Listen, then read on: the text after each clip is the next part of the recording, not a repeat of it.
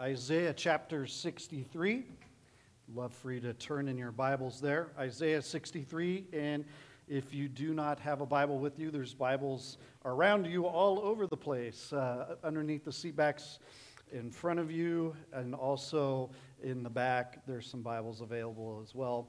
Isaiah chapter 63, and once again, if you do not have a Bible, or know someone that needs a Bible, take one of those and use it as a gift to give to them. We talk a lot around here about sharing our faith, about letting people know that Christ loves them and has a plan for them. He has a plan for all of us. And we also know that there's a coming judgment that's looming out there. And it should intensify our desire to share the gospel with people, to share truth with them. One of the things that our church is involved in quite a bit, and obviously some of that is because I lead Child Evangelism Fellowship also for California, is reaching children for Christ. And I don't know if any of you have been to the LA County Fair right now, and if you've been out there this year. And we've got, Child Evangelism Fellowship has this booth that's out there, and it's set up like the interior of a castle, and it's got what we call the wordless book colors on the sides that explain our need for salvation through those colors. It was an original thing that Charles Spurgeon first came up with, and then it's been added to, Amy Carmichael added some colors to it, and then Child Evangelism Fellowship added another color to it about 85 years ago, and that has been used ever since. And we share this little multicolored story with anyone that comes in to this booth, and we share the Bible verses with them and share the story, and it's pretty cool what happens. And what's neat is you have these groups of people that come in to volunteer every single day. So there's people out there right now. The fair is open, I believe, last 10 minutes ago. So there's a group of 5 people that are out there right now that are manning this booth and inviting children, their parents, whoever wants to come in and hear the gospel message, because they have inside them the understanding of this intensity of needing to get the gospel out and share God's word. And you never know how it's going to go. There's obviously, when you're out in the public like that, there's going to be people that kind of, like what I would say, throw rocks at you a little bit and go, well, how dare you be here, and how dare you should just keep your ideas to yourself and in your church, and blah, blah, blah, blah, blah, blah, blah. Well, every year I'm reminded why we do that fair and other fairs. So there's this weekend, there's been people there. Next weekend is the last weekend of the fair. And before this weekend of the fair, there had been over 700 people that had gone through that story at the fair booth this year. 700 people. And what's even more amazing to me is 223 people have accepted the Lord at that fair booth this year. Isn't that wild to think about that? Just the simple message of the gospel.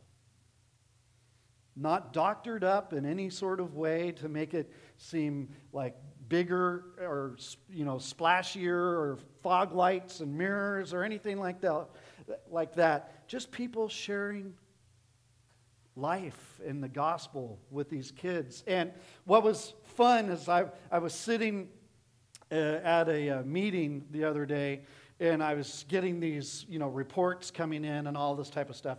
And there was this picture that came in, and I'm not going to show it right now because these TV screens are a little small to really see the detail of it. But what was so cool is the person took a picture of the interior of the fair booth, and it was full of junior hires and high schoolers. And none of them spoke English. But in God's providence, the person that was running the booth that hour spoke Spanish like they did. And every single one of those teens accepted Christ. And I know how we do those things because I lead it. It's not just if you want to accept Christ, raise your hand type of thing. We explain very clearly the steps of what it means to accept Christ. And do you believe this? And do you understand? And it's not what we would call easy believism. This is making sure people understand the need for Christ. And I say all of that to you for a few reasons. One, our church, that's our main outreach ministry. We provide all of the offices and the training thing for the whole state here on our campus. And they come here for training. They come here for all of that. And the whole state office is over in one of the portables over here. And so it's pretty cool that that's us. That's us. Another part of it that I wanted to make sure we understand is in Isaiah 63 here, we have to remember that judgment is coming. The judgment day is coming. Now, as we sang earlier, way earlier this morning, on that day when Jesus comes, what's in it for those who are believers? Well, we're going to be rejoicing. We are all in. We're all excited about the fact that Christ is returning. And to us, He is the Lamb. But to those who do not know Him, He's the lion. And Isaiah paints that picture for us. God's coming wrath is real, everyone. The Bible warns us of Judgment Day. Malachi wrote, "Surely the day is coming. It will burn like a furnace. All the arrogant and every evildoer will be stubble. And the day that is coming will set them on fire, says the Lord Almighty. Not a root or a branch will be left to them." That's Malachi chapter 4, verse 1. John the Baptist said this. He spoke of the need to, in Luke 3:7, flee from the coming wrath. Paul said to those who did not know the Lord, who were not repentant of their sins, "Because of your stubbornness and your unrepentant heart, you are storing up wrath against yourself for the day of God's wrath, when His righteous judgment will be revealed. God will repay each person according to what they have done." In Romans chapter 2. Judgment Day is coming. It's a sure thing. And as we read these verses this morning and study them and unpack them, this chapter gives a clear picture of that and also gives us a lesson on, in light of that, how do we pray? How do we pray in light of God's coming wrath? Well, I think first of all, we need to feel the weight of the vision that we're about to read. We need to feel the weight of God's wrath. If you're like many other people in the world, you woke up even this morning and you take a little glance at what's just going on in the world. And it's pretty consistent what's going on in the world. Yuck. It's just, you feel yucky. You feel sad. And as a believer, we need to feel it. We do need to feel that. The wars and the rumors of wars. And as we search our hearts and our lives, we need to remember how important, once again, it is to repent of sin. It is important for us to remember, am I ready? Am I ready for the coming day of judgment? Am I prepared through Christ for that day? And I need to remember, as Isaiah mentions to us here, as we look at this going forward, I am called, me, you, those of us who are Christians, we are called to pray for this world. Right? And let's not leave it in just a general sense. Every single one of us in this room can think of, within probably 1 second or less, people that we know that do not know the Lord. Right? And Judgment Day is coming. We're called to pray for them. We don't want anyone to be involved in what's coming with the wrath side of this. And Isaiah, in the first 6 verses, it's really intense if you really understand what Isaiah is saying here. He looks ahead to this day of wrath. And this section really is easy to put into 3 different categories in this chapter. You've got Isaiah looking ahead to the day of wrath, and then you've got Isaiah looking back in remembrance of the fact that God has done wonderful things for them, thus remembering that there's promise for future hope. And then he ends this with a prayer. And it's really what we need to be doing ourselves. We need to be looking forward. We need to look back at what he's done and remember the glories of what he's done and what he will do then, and pray. It's a pretty easy outline. Join me as you read, as I speak out loud, starting in verse 1 of chapter 63. Who is this who comes from Edom with garments of glowing colors from Basra? This one who is majestic in his clothing, marching in the greatness of his power. It is I who speak in righteousness, mighty to save. Why is your clothing red, and your garments like the one who treads in the winepress? I have trodden the wine trough alone. And from the peoples there was no man with me. I also trod them in my anger and trampled them in my wrath. And their lifeblood is sprinkled on my garments, and I stained all my clothes.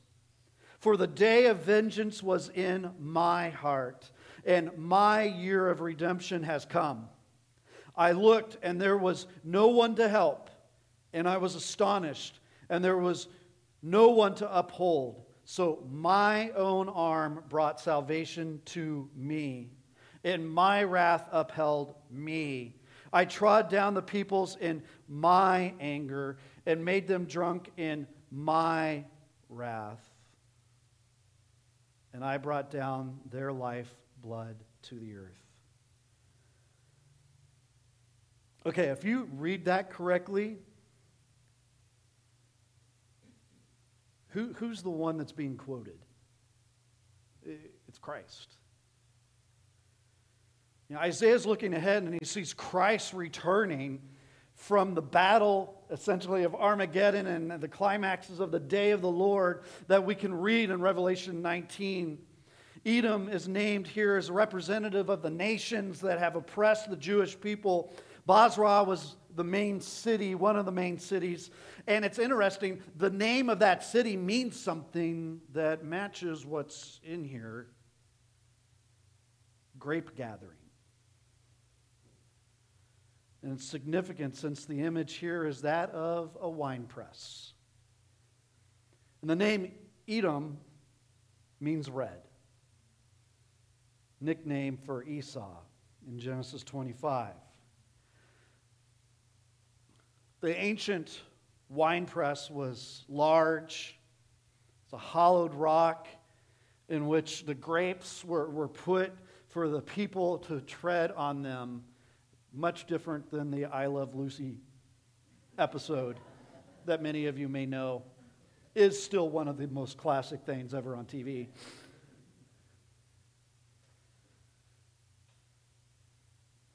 The juice would run out of a hole in the rock and was then caught into these vessels. And as people crushed the grapes and they're stomping, the grape juice would splash on their garments. Jesus' garments were dyed with blood as a result of the victory over his enemies in Revelation 19:13. When Jesus came to earth the first time, it was to inaugurate the acceptable year of the Lord, as we had read in Isaiah 61, verse 2, and in Luke 4:19. When he comes the second time, as we see here, it is to be the climax of the day of the vengeance of our God, as we see in verse 4. The enemy will be crushed like grapes, forced to drink their own blood from the cup of God's wrath. Yeah, you start thinking about this in the imagery of what it's really about and what's really going to happen. And these images do not appeal to us as Jesus does that? What does the world now try to tell us Jesus is totally like? He's loving, and the answer is yes. He's totally loving. He's perfect in love. And we'll get to that. But that's it.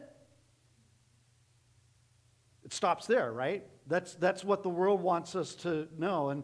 And really, they make Jesus to be a colossal wimp.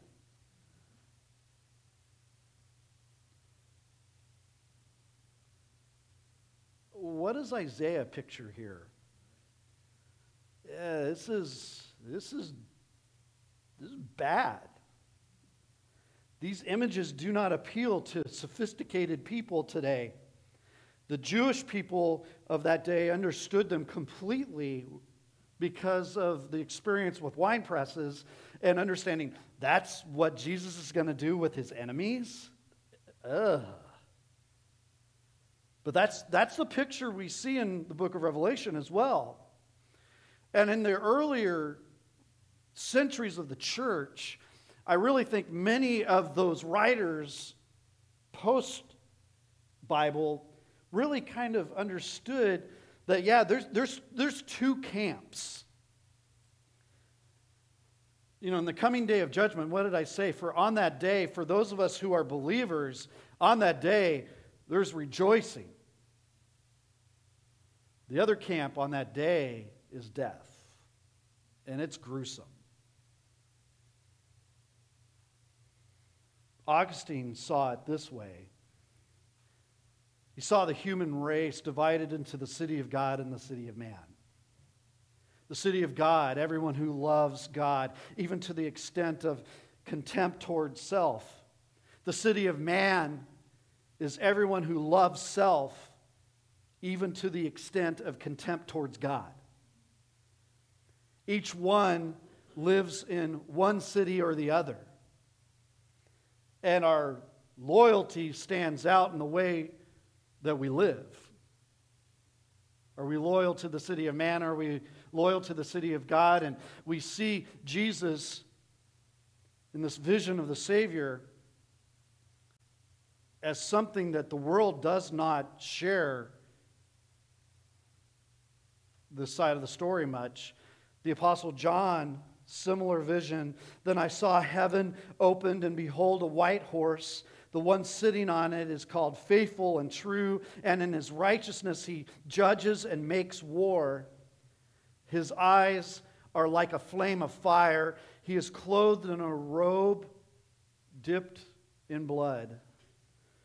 From his mouth comes a sharp sword with which to strike down the nations, and he will rule them with a rod of iron. He will tread the winepress of the fury of the wrath of God, the Almighty.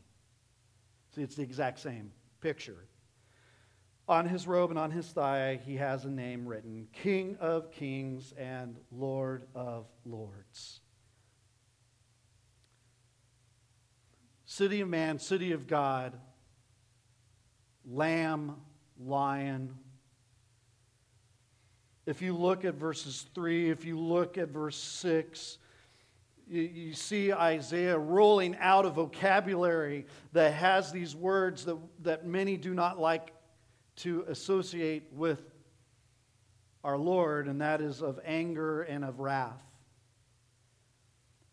They don't like to associate that word in verse 4 of vengeance. Jesus is pure. He's holy. He's just. And he's not safe if you're not in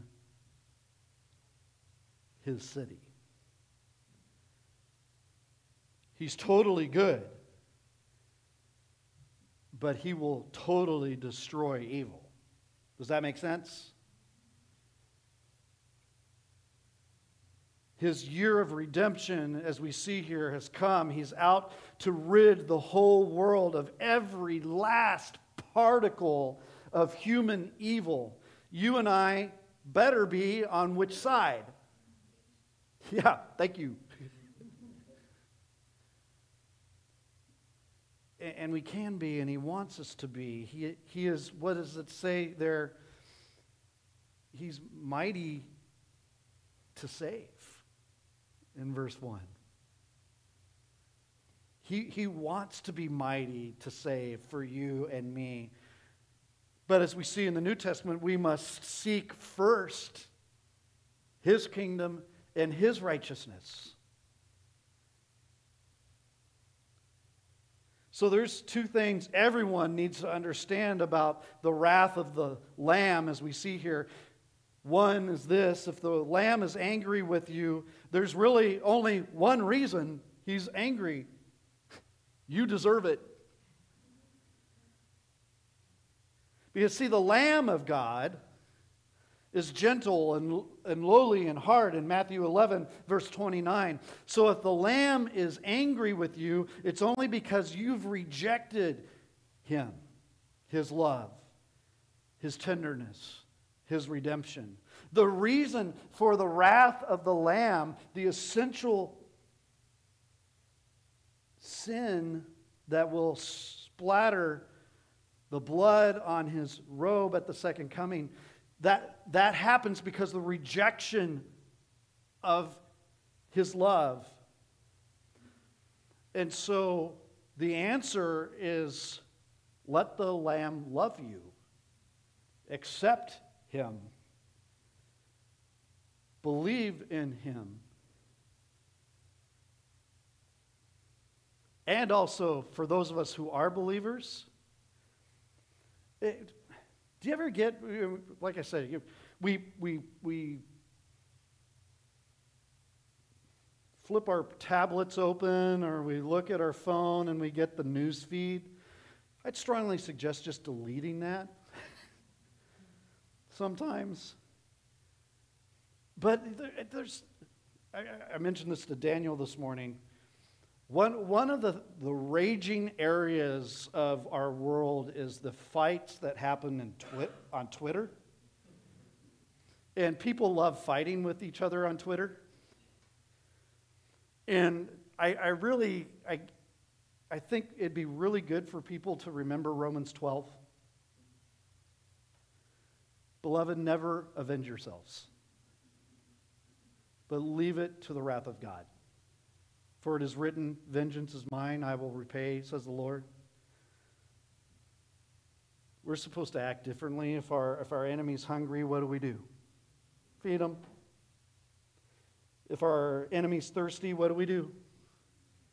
Give them something to drink in Jesus' name. And the reason that that's all there is it is so easy to be overcome by evil. Isn't it? And then we start feeling like, I am going to avenge Scott's wrath. Scott's wrath really means nothing to anyone else. Ooh, danger, Scott's upset. Let the lamb be the lion. Let Jesus be the lion. And that's what Isaiah is getting at, this fact. The Messiah's coming, and he's going to take care of all the evil. Just know that. Isaiah's saying that. And he says, then we need to look back then. And so this is a little longer section, but I'm going to read it through and just see what he says here. We need to remember then the loving kindness of God. Verse 7, I shall bring to remembrance the loving kindness of Yahweh, the praises of Yahweh, according to all the ways that Yahweh has dealt bountifully with us, and the abundant goodness toward the house of Israel, which he has dealt bountifully to them, according to his compassion, and according to the abundance of his loving kindness. And he said, surely they are my people, sons who will not deal falsely. So he became their Savior. In all their distress, he was distressed, and the angel of his presence saved them. In his love and in his mercy, he redeemed them, and he lifted them and carried them all the ancient days. But they rebelled and grieved his Holy Spirit. Therefore, he turned himself to become their enemy. He fought against them. Then his people remembered the ancient days of Moses. There's some questions that happen here in verse 11. Where is he who brought them up out of the sea with the shepherds of his flock? Where is he who put his Holy Spirit in the midst of them, who caused his glorious arm to go out at the right hand of Moses, who split the waters before them to make for himself an everlasting name, who led them through the depths? Like the horses in the wilderness, they did not stumble. As the cattle which go down into the valley, the Spirit of Yahweh gave them rest. So you led your people to make for yourself a glorious name. What Isaiah does here is he goes back and looks at what God has done for Israel. He praises God for his loving kindness and his goodness, for the love that he bestowed on them. God even identified with their sufferings. We read that earlier in our reading of Scripture together in Deuteronomy chapter 32, where he spreads his wings and covers them, carries them through, guides them. And he does that today. Amen? 1 Peter 5:7. Cast how much of your anxiety on him? Cast all of your anxiety on him, because he cares for you. And we see, like I said there in verse 11, going into verse 12, the Jewish people ask these questions. Where's our God who did wonders for his people? Why is he not working on our behalf? Twice you have these questions. And it's the question of every generation. They're important questions. The most important questions in life are always God questions. If you see yourself as you are before Christ, you would see yourself what? As helpless, guilty, needing an ally. And so you ask the question, who is the ally? Where is he? And you know what? You need to stop everything else until you find the answer to that question. Because you will just be going all over the place. And isn't that what we see with people in their lives? They go everywhere because they haven't got that question answered. Where is he? Nothing else matters. Where is he? Where is he who led his people in order to make a glorious name for himself? Other generations experienced that as well. It's kind of like the prodigal son coming to his senses. What did the prodigal son do? He's at the end of everything, and he goes, "Oh, my father. I will turn to him." You see, what happened is he got there and he had to ask the question. He's looking around in the pigsty and going, okay, where is he? He's looking in total honesty, admitting everything right down to the details. And just as a side note here, everyone, so just listen up. Side note, Scott's going off onto another track here. As a kid, I was brought up in a background of churches that basically I was taught that the minute you sinned, you were once again outside of God's grace. Very terrible type of way to live a Christian life when you think about it. And so I would pray at the end of every night, and God, forgive me of all of the other sins that I can't remember, because I know if I don't ask for forgiveness of those sins, I'm going to hell, even though I believe in you and I've trusted in you. And all right, so just as a side note, wrong, incorrect theology, bad Scott. Bad people that taught me that. Because there's really not true repentance in generalities. Oh, God, forgive me for all of the sins I don't remember and whatever. You know, we're forgiven when we turn to Him. But if we don't grow, we don't increase our level of sanctification until we get down and dirty in the details of what needs to change in our life. Amen? No generalities. No generalities. Specifics. And why I'm saying that is when we go to our Father with that kind of trust on the specifics, while we were still a long way off, every one of us is a long way off at some point. While we were still a long way off, what does the Father do when we repent?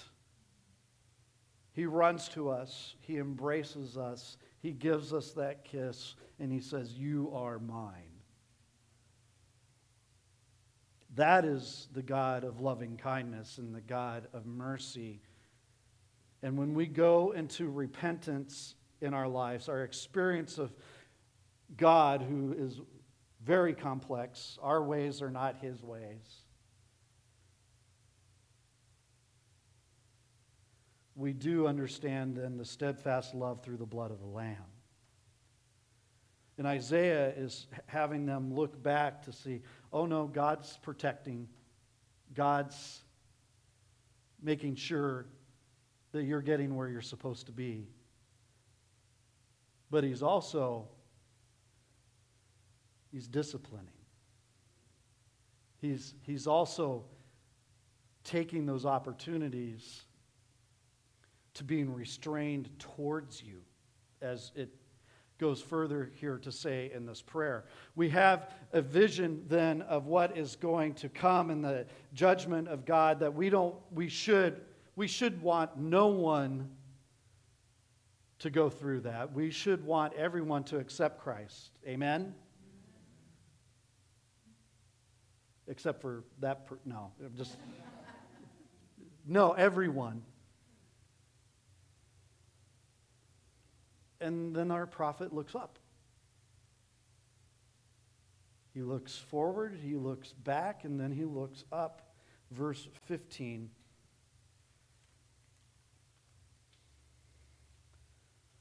Look down from heaven and see from your holy and glorious habitation.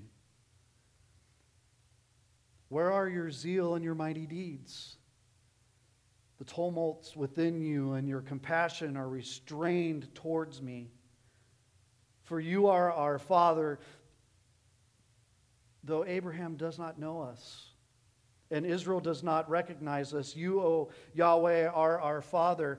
Our Redeemer from everlasting is your name. Why, O Yahweh, do you cause us to stray from your ways and stiffen our hearts from fearing you? Return for the sake of your slaves, the tribes of your inheritance. Your holy people possess your sanctuary for a little while. Our adversaries have trodden it down. We have become like those over whom you have never ruled, like those who were not called by your name. This prayer is interesting because the Hebrew words translated in verse 12 there, in chapter 64 later in verse 12, are something that reappears from this first part in the restrain towards me thing. Restrain yourself is what is happening here. God has restrained himself. And this whole prayer is for God to visit us without holding himself back. There God is. He is in his holy and beautifully heavenly palace. We're down here in our junk. What's the answer? And it's not more of us. The answer is only more of God. Don't restrain yourself, but he has restrained. If you go back to the part of verse 15, the ESV says it probably in a way that instead of tumults and things like that, the stirring of your inner parts is another translation of that. And it's really that the deep feelings that God has for us. God feels for us deeply, not superficially, not sporadically, but he withholds from us the experience of his love at times. He's totally committed to us, but the work of Christ on the cross is finished. The Holy Spirit has come. The triune God never changes. He never leaves us, per se, but our experience with him does change, and he is the one who changes it. And that's why we pray. And there's a difference between doing life and doing church and all these different things in your own power. And then there's a difference when you're entering into the presence of God. God wants to teach us. This is a good prayer. God himself gave us this prayer, so he's asking us to ask him. He's telling us, ask me why I'm restraining.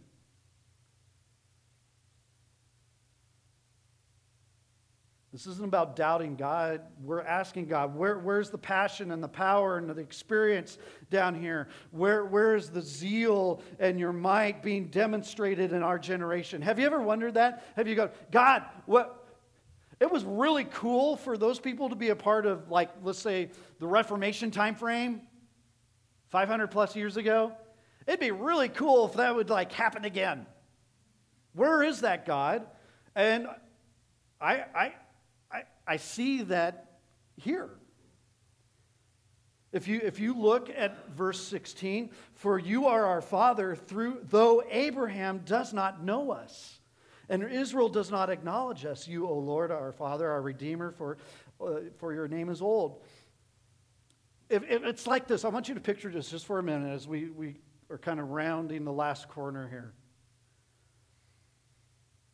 If the ancient patriarchs could get into a time machine and hit the fast forward button and reappear among the people of God at Isaiah's time, what Isaiah is getting at is that Abraham and Israel would look at them and say, "Who in the world are you people? You have drifted.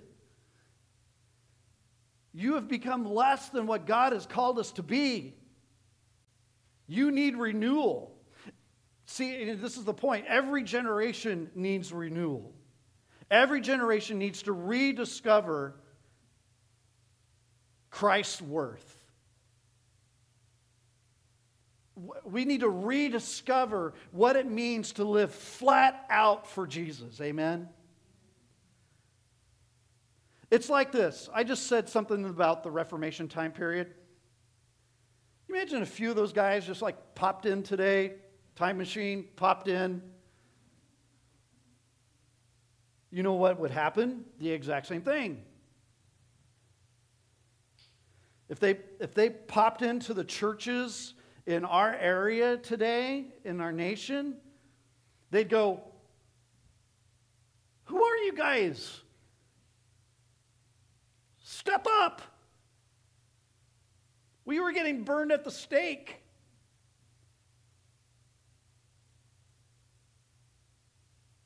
We were telling people. We were living all out for this." Because they prayed these prayers. But you know what? We don't need the patriarchs. We don't need the reformers.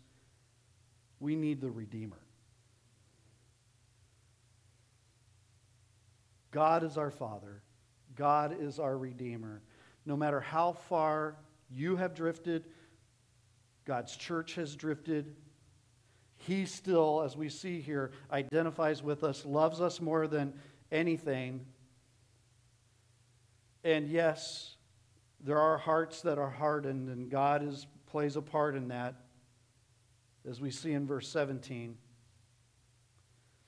As we see in John 12, verse 40, He has blinded their eyes, He's hardened their hearts, lest they see with their eyes and understand with their heart and return and heal them.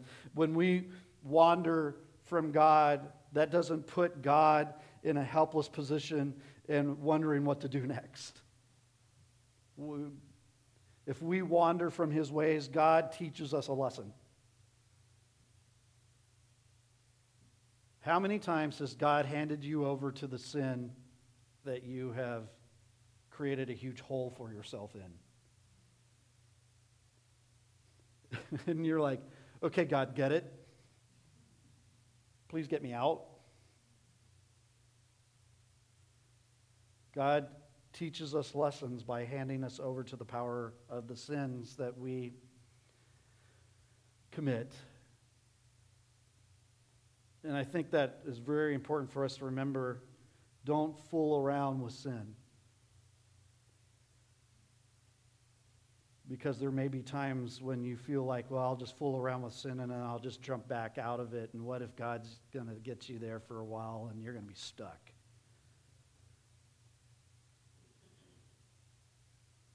See, sin is a power beyond our control, actually.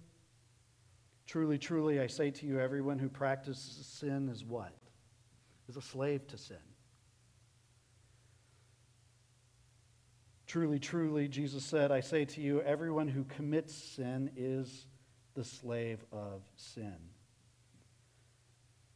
And when you find yourself hardened with self-pity and maybe even blaming God about that,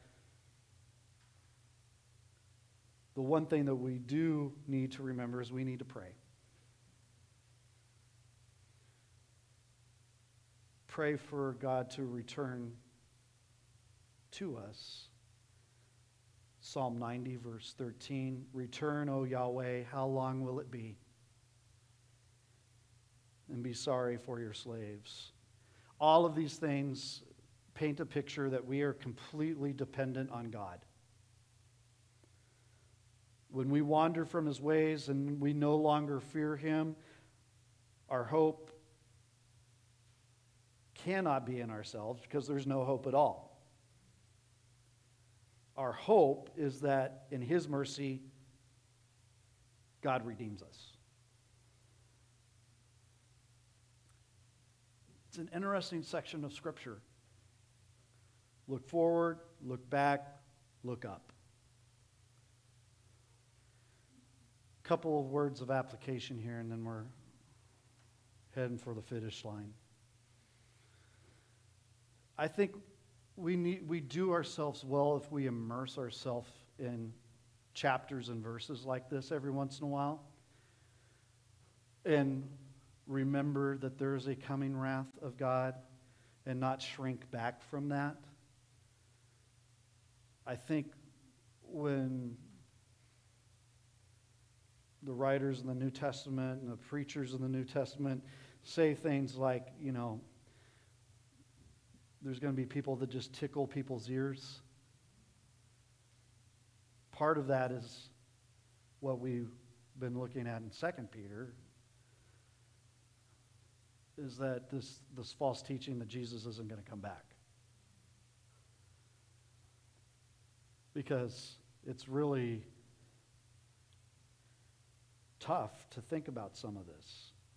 And I would be tickling your ears if we skipped Isaiah 63, which I want you to know, oddly enough, when I looked online at a lot of different sermons that are out there on Isaiah, I think I found like 3 on Isaiah 63. People don't preach this thing. Maybe a verse or 2 from it. Well, why? Well, it's tough. Because we want to skip 63 and get to the happy, happy, joy, joy things. But if I don't tell people the truth, there's no joy. And if you're a believer here this morning, you know this is true, this coming wrath. We need to tremble at it. We need to esteem God and tremble at His word. It's serious stuff. But we should never shrink back from it.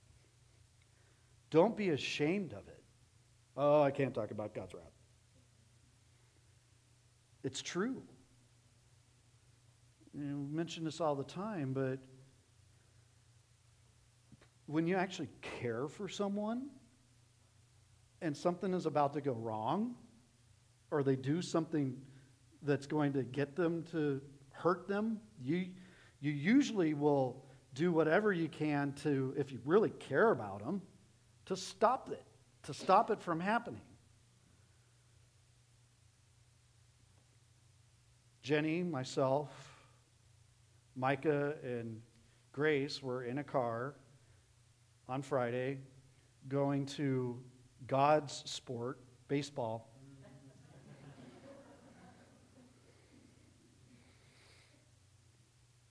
And we're going through a street. We were just going through a side street because the traffic was awful. So that's every moment. But we're going through the side street, and all of a sudden, Micah behind me yells, "Stop!" And the reason he yelled that was a person ran the red light and was coming right at us. And I was looking forward, he was looking to the side. Am I happy that he was looking to the side? Yes. Why would he yell that? Well, other than self-protection, maybe it also had to do with the fact he cared about everyone else in the car. If someone is going to touch the oven when they're 2 years old and it's red hot, do you just sit back and you go, "Oh, well, that'll teach them"?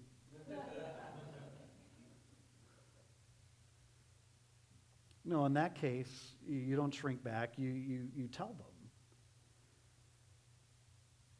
We need to warn people.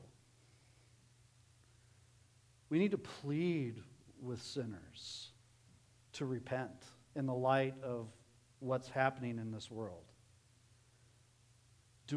Should we ever be the people that run away from tough discussions about things like gender and different stuff like that?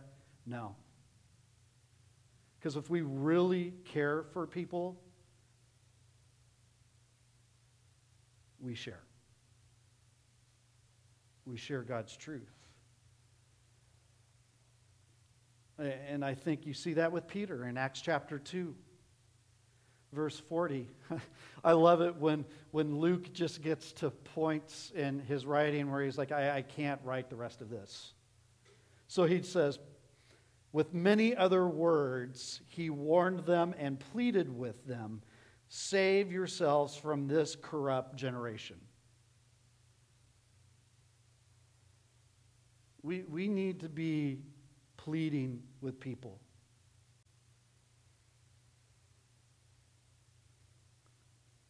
We need to be pleading with people. Isaiah 55, 6 and 7. I love this. We need to be we need to be saying this to people. Seek the Lord while he may be found. Call on him while he is near. Let the wicked forsake his way and the evil man his thoughts. Let him turn to the Lord, and he will have mercy on him, and to our God, and he will abundantly pardon him. That's why we plead with people. In light of that.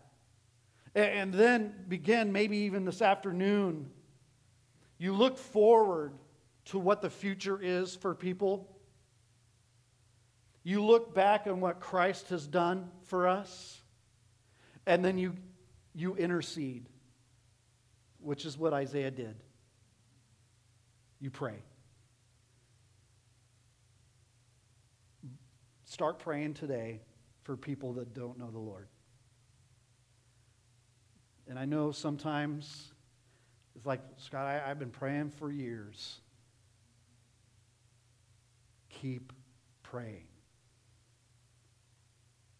Keep praying. Give yourself no rest. Give God no rest. I mean, I love it when, you see, well, why did he answer the prayer? Because he kept knocking on the door. But it's just that mentality of give God no rest. He wants to hear our prayers. He wants to intercede in the light of these things. Intercede for people you know that are lost in light of the things that you know are coming. And in light of the things that you know he has done. Will you take up that challenge? Because I think that is the challenge that I take away from Isaiah 63. I look forward, I look back, I look up. Let's pray. Lord, I thank you for this